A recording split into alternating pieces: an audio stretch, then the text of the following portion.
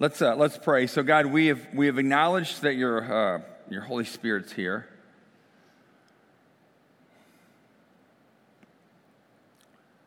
And it's really easy to say as a factual statement, but sometimes it's beyond our comprehension to understand that your Holy Spirit is here. Your word says it's inside all of us who have opened ourselves to your Spirit. But when we gather, the Holy Spirit's here in a unique way.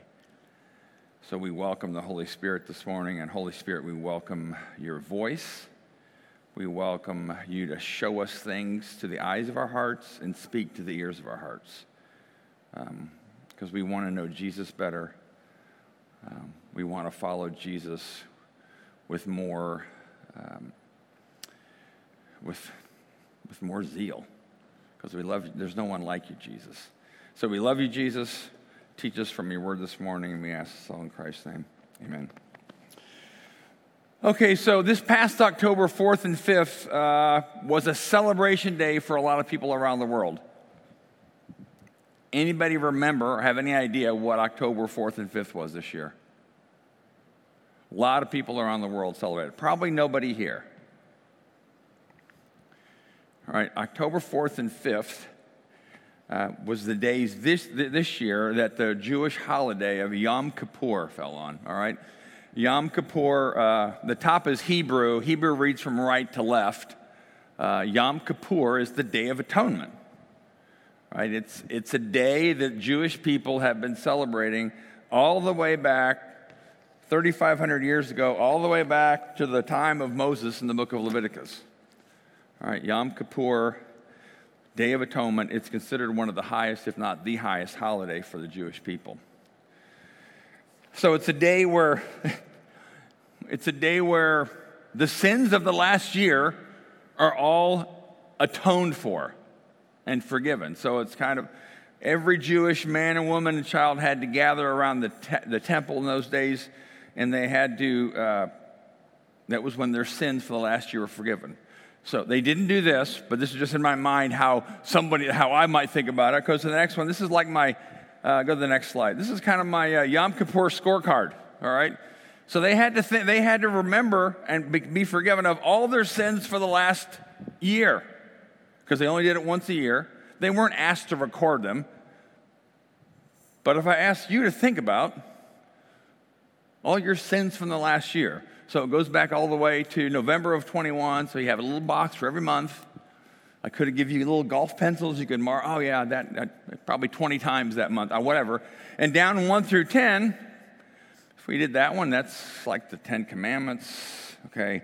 Lying, stealing, sexual sin, disobeying parents or not honoring your parents. So it would be an overwhelming thing if we passed those out with little pencils and had you try to remember everything this past year that you felt like offended God. Now, sometimes for some of us, it's way too easy to remember, and it's really heavy to remember. Because feelings of guilt, that's actually a phrase that shows up in our passage today, feelings of guilt are not uncommon even for those of us who are followers of Jesus. We have these feelings of guilt. We don't feel worthy. We remember things we've done or things we're doing, and we're just like, we don't know what to do with it. So we're not going to do that. We're not going to have golf cards turning me. We're not going to keep track. But can you imagine what that might have been like for the Jewish people every year to gather? Yom Kippur, sins were atoned for the past year, and they had to come back next year, again, next year, again, next year, again. And so the feelings of guilt probably never really went away. So there's a certain kind of timidity that comes when you feel guilty around somebody else, let alone God. So we've been doing a series, and today actually is the last one, calling Being Bold. And some of the sermons were being bold on behalf of Jesus, where Paul or Peter or others were speaking clearly about Jesus. But this week and last week, I talking about being bold because of Jesus. Because there's a certain boldness we have with other people to talk about Jesus, but now we're talking about a boldness we have with God, as opposed to a timidity, as opposed to a cowering because we don't feel worthy around God. So today we're going to look at Hebrews chapter 10, and I'm just calling it this. It's a bold and new way of friendship with God. So let me just give you some background on this passage. So the book of Hebrews was written to Jewish people, Hebrew people, all right, mostly spread around the then known world. They weren't just those in Israel, but any Jewish people that were spread around. And what was the issue was a lot of them were tempted to, we have this Jesus thing and we understand this, but they were tempted to fall back into what I would just call the old ways of being religious. And any religion can do that, especially even Christianity. We can just be religious, go through the motions. Let's figure out how to be moral, good people.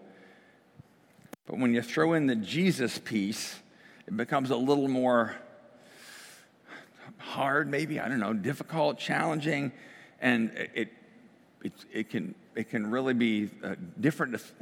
So let's just be religious. Let's just kind of give in and just do the moral life, go to church every Sunday, et cetera, et cetera, et cetera.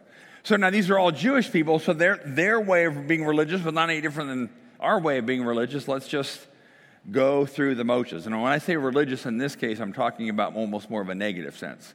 We're just a religious person, but that's about it. It's a behavior thing. So they would have known this, because this is what the writer refers to that we'll talk about. So every Yom Kippur, the high priest would go into the tabernacle and he would atone for all the last year's sins of the people. So the tabernacle might have been, I don't know, it could have gone from over here to over here. And when the high priest came in, everybody had to gather there. The high priest would come in, and there were basically 3 rooms. There was a main room where he would enter into, and there was a curtain here, and then there was another curtain like where the black curtain is, all right? So the high priest, and this was like a really, really big deal, because he was going to be doing something that would atone for all their sins and reconcile the people back with God.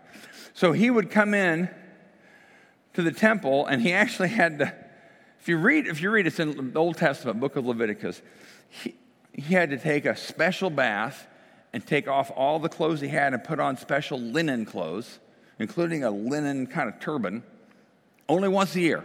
Only once a year. No one else was allowed in this place, all right? Then he would go past the first curtain, and there was a curtain here. So this was called the holy, then he comes into what's called the holy place. And in this area, there was like, over here would have been this candlestick. All these things had symbolic meaning to the Jewish people about their exodus from Egypt.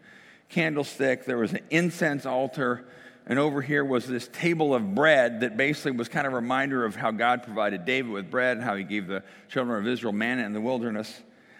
So the priest would come in this area. No one else was allowed to come in with him. And if you read the book of Leviticus, it's not humorous, but it kind of is humorous because they keep saying, God's telling Moses, make sure they follow these instructions. Then it adds, or they will die. So God had a very specific way of approaching him, of being a friend with him. All right? So then he would come in here. He would have 2 goats with him. And then he would go behind this big black curtain. I don't know if it was black. Actually, I think it was kind of purplish. But the final curtain was into what's called the most holy place, and that's where they had the Ark of the Covenant, which was this chest made of gold that led the children of Israel out of Egypt, had 2 angels on it.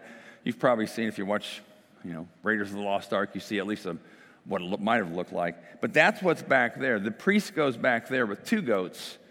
And he has other kind of animal sacrifices, other blood being sprinkled here and there.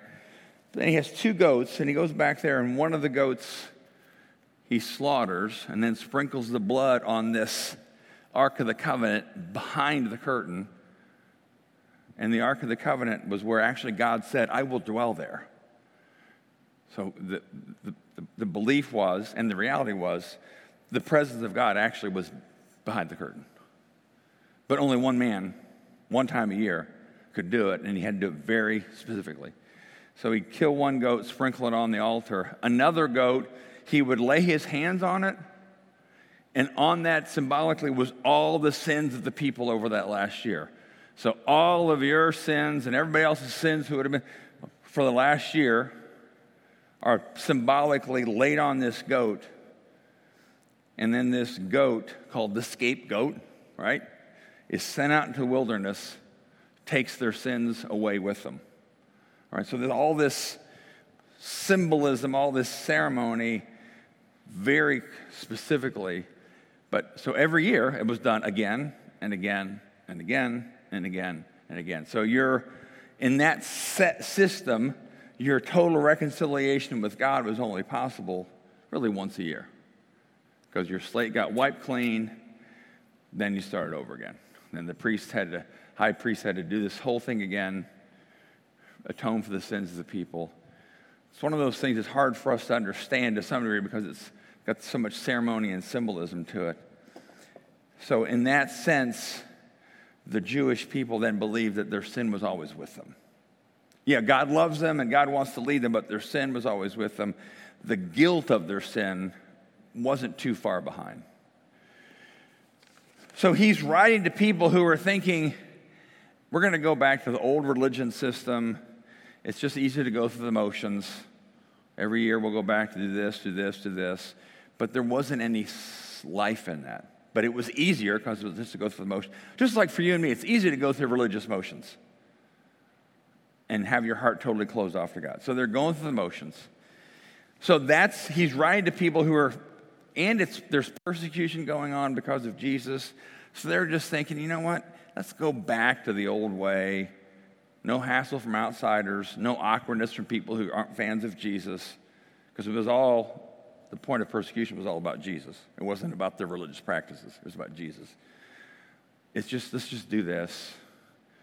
We think that'll still work, even though we'll carry guilt with us, and every year we have to. But it's just easier. Let's just give in, so to speak. That's who the author's writing to.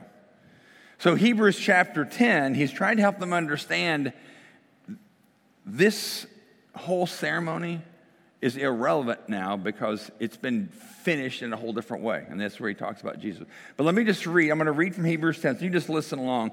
There'll be one passage up there toward the end. Go back just to the one. Just stay on this one for now. So this is what he's writing to them. He's writing to people who are on the verge of kind of giving up, go back to religious life. But he says this: the old system under the law of Moses was only a shadow, a dim preview of the good things to come. So the whole system he's talking about, this sacrificial system, he had to kill goats, bulls, lambs. This whole system, he said, it was just a shadow. It wasn't the real thing itself. The sacrifice under that system was repeated again and again, year after year. Again and again, year after year. But they were never able to provide perfect cleansing for those who came to worship. If they could have provided perfect cleansing, the sacrifices would have stopped, for the worshipers would have been purified once for all time, and their feelings of guilt would have disappeared.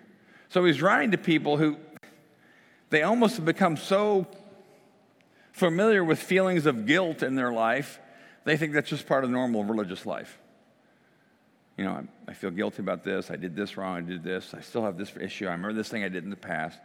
So to them, being religious almost included, feelings of guilt just comes with it. Because that's what religion does. Makes you feel guilty. Makes you feel bad about yourself. Self-condemning thoughts. All right? And I have to believe, I know it's true, all of us have self-condemning thoughts. We all say things to ourselves kind of in the conversations of our head where we're reminding ourselves what we've done wrong, how we're messing up. All right? We all have those. So he's saying that the feelings of guilt stay the same, but he said those sacrifices, that old system, actually remind them of their sins year after year. So he said that the life of being religious is the feelings of guilt never leave, and we're just reminded of our sin. Feelings of guilt never leave, we're just reminded of our sin. But we're religious, we're still going to church every Sunday, or in this case, we're going to the tabernacle once a year and doing other things too. But the feelings of guilt still remain, and we're reminded of our sin year after year, day after day, month after month. Then he kind of shifts and he tries to help them understand Jesus. He says, under the old covenant, which was this, the priest stands and ministers before the altar day and night, day after day, offering the same sacrifices again and again, which can never take away sins. So day after day, again and again, day after day, again and again, go through the motions of religion. Hopefully you're, in that sense, you're really just trying to appease God. Just get him so he's not really mad at you. So I'll confess this. But then he switches to Jesus. He says, but our high priest, so he's talking about Jesus, our high priest offered himself to God as a single sacrifice for sins, good for all time. Then he sat down in the place of honor at God's right hand. There he waits until his enemies are humbled and made his footstool under his feet. For by that one offering, he forever made perfect those who are being made holy. Forever made perfect, not to be repeated day after day, year after year. And the Holy Spirit also testifies this, for he says, the writer quotes from the Old Testament prophet of Jeremiah, this is the new covenant I will make. I will make with my people on that day, says the Lord. I will put my law in their hearts, and I will write them on their minds. I will never again remember their sins and lawless deeds. There's also passages. So one of the things I think you, maybe, I'm assuming you, but I know me, so I'm saying we, is we've been reminded often, and Scripture reminds us of this, but maybe it's been taken out of context in terms of the emphasis. There's a passage in the Bible that says the heart is deceitful above all things. Old Testament, Jeremiah. The heart is deceitful above all things, desperately wicked. The heart is deceitful among all things, desperately wicked. Therefore, we've come to believe my heart is bad. My heart is bad. Because the Bible tells us that, right? My heart is bad. I need to go every year to be reminded, the temple, blah, blah, my heart is bad. My heart is bad. My heart is bad. My heart is bad. But Jesus says, or the Hebrew says, no, the Holy Spirit says, I'm going to give you a new heart. Scripture does talk about people that have hard and stony hearts, but then there's this shift with the promise of Jeremiah about the new covenant, which was Jesus. I'm going to give you a new heart. I'm going to give you a new heart. And this heart is going to be made of flesh. It's going to be soft. And I'm going to be able to write my laws on there, and you will obey from the inside out. It won't be this heavy thing of, I failed again. Then he says, and so, dear brothers and sisters, now we go to this next passage. So, dear brothers, actually read this out loud with me. Here we go. And so, dear brothers and sisters, we can boldly enter the heaven's most holy place because of the blood of Jesus. By his death, Jesus opened up a new and life-giving way through the curtain into the most holy place. So he's saying something that the average Jewish religious person would have been shocked and appalled at. It's like, wait a minute, you're saying it's not just the high priest once a year with all this ceremony stuff and killing bulls and rams. You're saying we can have a friendship with God. Because remember, what happened behind the curtain was where the Ark of the Covenant was, and it's where this cloud was that was the presence of God. So in the old system, and in the system of religion even today, you can't really have that kind of friendship with God. Because you have too much guilt, too many reminders of your sin, so you feel quite distant from God. Just like you might feel distant from a friend that you have unreconciled with. That's how we feel with God. But he says, so we can boldly enter heaven's most holy place. Not meticulous with careful religion and guilt and things like that. Not saying sin doesn't matter, because what he says is Jesus already dealt with that. Jesus was the high priest. No more goats and lambs or bulls have to be slaughtered because Jesus was slaughtered. And he says he opened up this new and life-giving way through the curtain. And it's a different way for us to relate to God. So I'm going to tell a story. I know I've told this before, but I want to tell it again. I wasn't planning to, but I think I want to. Because it helps me understand, and maybe can help you understand, what this shift is from living a life where we're always reminded of our sins and the feelings of guilt never go away, to living a life where we have this new and living friendship with God and our hearts have been changed. All right. So when I was in seminary, I was taking a class on Hebrew, the Hebrew language. I'll tell you that before I start, I got a C- in the class, barely passed. It was hard for me. Read left to right, different alphabet. But there was one assignment that was really, really grueling, and I'll use that word intentionally. It was long. It was Hebrew language. I was tired. I was worn out. So we did it in a group of people.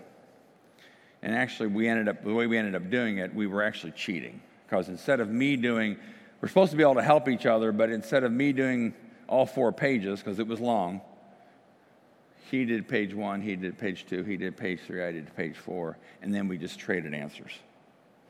I mean, each page rightly done would have taken about 2 hours.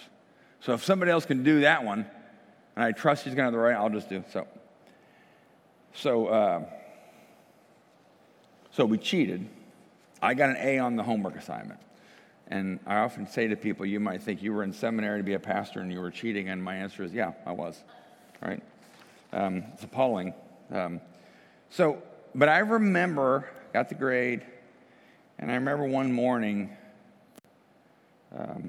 trying to pray, and I felt in my head, in my heart, in my whole being, I felt a block with God. I felt like a really thick curtain between me and God. I'm just like, and the passage kept coming over in my head was, if I cherish sin in my heart, the Lord will not hear me. If I cherish sin in my heart, the Lord will not hear me.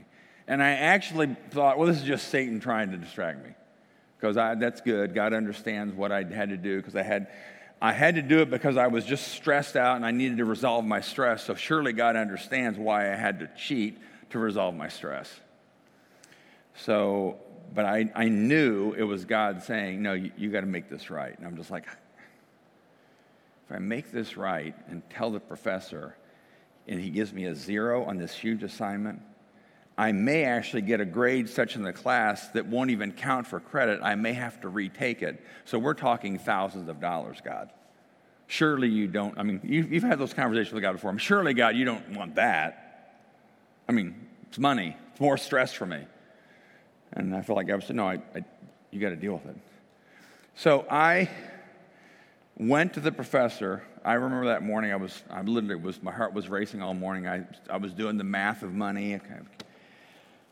And the professor's name was Dr. McGarry. His name was Mad Dog McGarry, because he was really intense. So you can imagine just dealing with an intense person. And I was going into the office, and I'll just say I had the old covenant way of thinking, because which made sense to me at that point. It's like, well, if I tell him I'm wrong, he's going to give me a 0. He'll probably think badly of me. I already think enough self-condemning thoughts about myself for doing this and other things I know.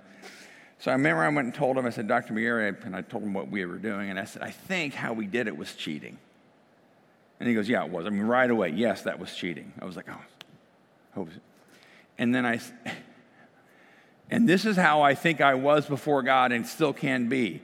I literally was in my chair. I wanted to fall on the floor and say, I throw myself at the mercy of the court. Do what you need to do with me, but just don't fail me. Because I thought I have to pay for that sin. I have to pay for that sin. I have to do something. And he said to me,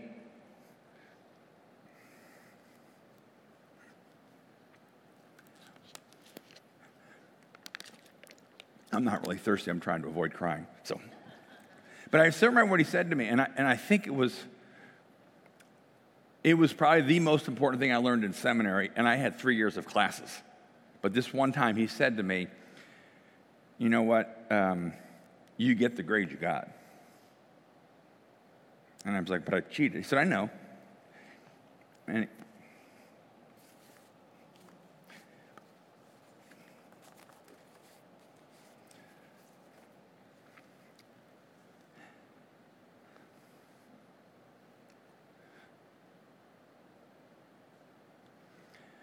But he said, just to know that one person's ministry and their career as a pastor, that I know you have a tender heart.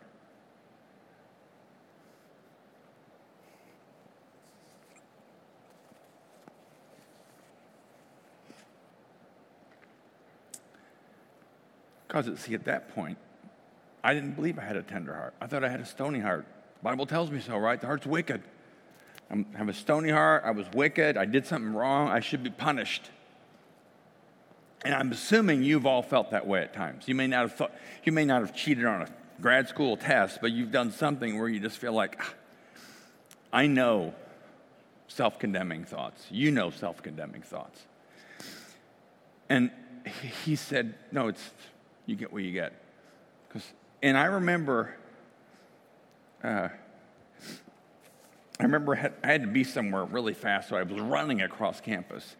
But I don't think, for a couple hundred yards, I don't know if my feet ever touched the ground.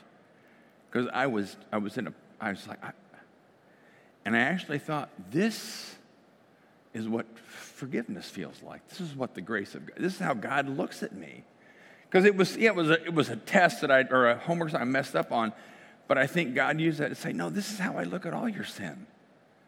You continue to condemn yourself because I messed up here, I messed up there, I did this, I can't believe. And he said, no, this is how, and there's an old hymn, and the chorus goes, I said, there is a fountain filled with blood drawn from Emmanuel's veins, and sinners plunge beneath that flood lose all their guilty stain. I mean,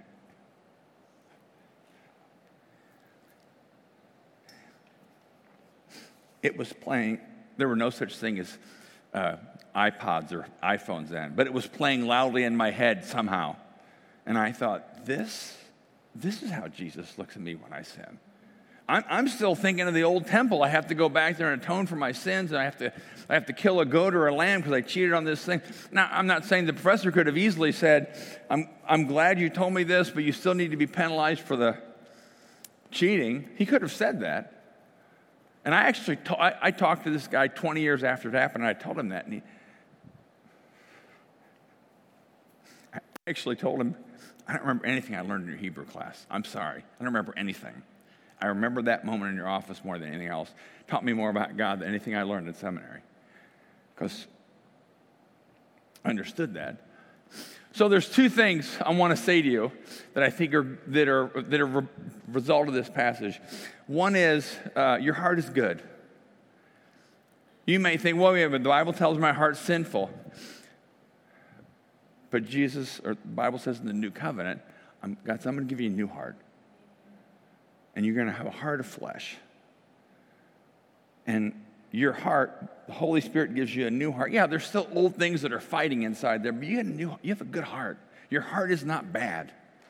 So if my heart is good, then God looks at me that way. He doesn't look at all the records of my scorecard of cheating or sexual morality or dishonesty. He doesn't look at that. Doesn't mean he doesn't care, but he doesn't look at that. It's not like, no, you got to make sure these are all cleaned up for your heart is good. Scripture says that. If you have the Holy Spirit in you, I will give you a new heart. Jeremiah, I will give you a new heart and a new spirit. I will give you a new heart, new spirit. Ezekiel says the same thing. I'll give you a new heart. That's the new covenant. If you're living in the old covenant, you will still be the kind of person like I was, and I still can be, who is overwhelmed by self-condemnation. And I guess I kind of assume that God must be a little bit upset with me because of A, B, C, or D. So your heart's good. With the Holy Spirit in you, your heart's good. Second thing is this. God has not one condemning thought toward you. Not one. You might think, well, but if you don't know what I've done. No, God does. If you have the Spirit of God in you, the Spirit of Jesus in you, God has not one condemning thought toward you. Because Scripture says, Romans 8, therefore there's now no condemnation for those of us in Christ Jesus. For the law of the Spirit of life has set you free from the law of sin and death. This is the law of sin and death. I'm guilty. I gotta pay it off. I'm always going to have this cloud of guilt hanging over my head my whole Christian life, especially because I'm a Christian and because I feel guilty. But God has not one condemning thought toward you. I have a lot toward myself. I mean, not a lot. I mean, it's not like all the time, but I have enough condemning thoughts toward myself, and then to be reminded that God hasn't any condemning thoughts toward you. God doesn't see that when he sees me. I mean, I have condemning thoughts toward other people at times. I drive by people, oh, I can't believe they're doing that. I can't believe this. God doesn't have any condemning thoughts toward anybody who has the Spirit of Christ, including you. He has not one condemning thought toward you. This actual statement is really hard, but refreshing for me to kind of believe. Because it's like, really? I mean, I know what I do. I know even little things I probably where I've crossed the line of sin or whatever. I was like, but no, God has not one condemning thought toward you. Not one.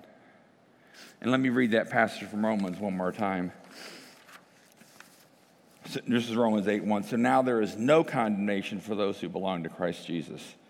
And because you belong to him, the power of the life-giving Spirit has freed you from the power of sin that leads to death. Because in the old, sin that leads to death, religion, atonement, sacrifices, in that system, here's the 10 Commandments, all right? Here's how we hear it in that system. Thou shalt not covet. Thou shalt not steal. Thou shalt not commit adultery. Thou shalt not dishonor your parents. And we hear it, I'm exaggerating the voice, but I think that's how we hear it. Thou shalt not. And if you do, woe be to you, right? That's the power of sin that leads to death. It's the same commandments. The power of the life-giving Spirit in me, the 10 Commandments now read this way. You will now become the kind of person who will not sin, who will not covet. You will now be the kind of person who shall not lie, who shall not steal, who shall not commit sexual sin. Because you can be that person. It's a promise. It's not a threat. The 10 Commandments read incorrectly is a system of threats, of thou shalt not sin. If you do, woe be to you. This power of the Spirit of life from Romans 8 is, no, now you can become the kind of person who doesn't steal. It's not natural to you anymore because your heart is now new, it's heart of flesh. So living in those are two vastly different worlds, exact same words. Thou shalt not, or you are now the kind of person who shall not steal, who shall not commit sexual immorality, who shall not lie. Because your heart, if you live out of your heart, that's who you are, because the Holy Spirit's in you. And that's what the author of the Hebrews is trying to tell people, that this is how you live now. You don't live in this dark, thou shalt not, and if you do, because Jesus already paid for that. I mean, the priest, and this is leading into communion, the priest in the old system would lay his hands on the goat, right? And in laying his hands on the goat, he was laying on all the sins of the people on the goat. Then the goat was sent into the wilderness, so their sins were taken away, at least for that year. What we do every Sunday at Exodus, I don't lay my hands on the cross, but let's say I'm laying the sins of all of us on this, and they're gone. So when you come forward communion, you don't come to a God who you have to appease because you've got way too many marks on your sin card. You don't have to do that. You now come to God who says, no, I'm not.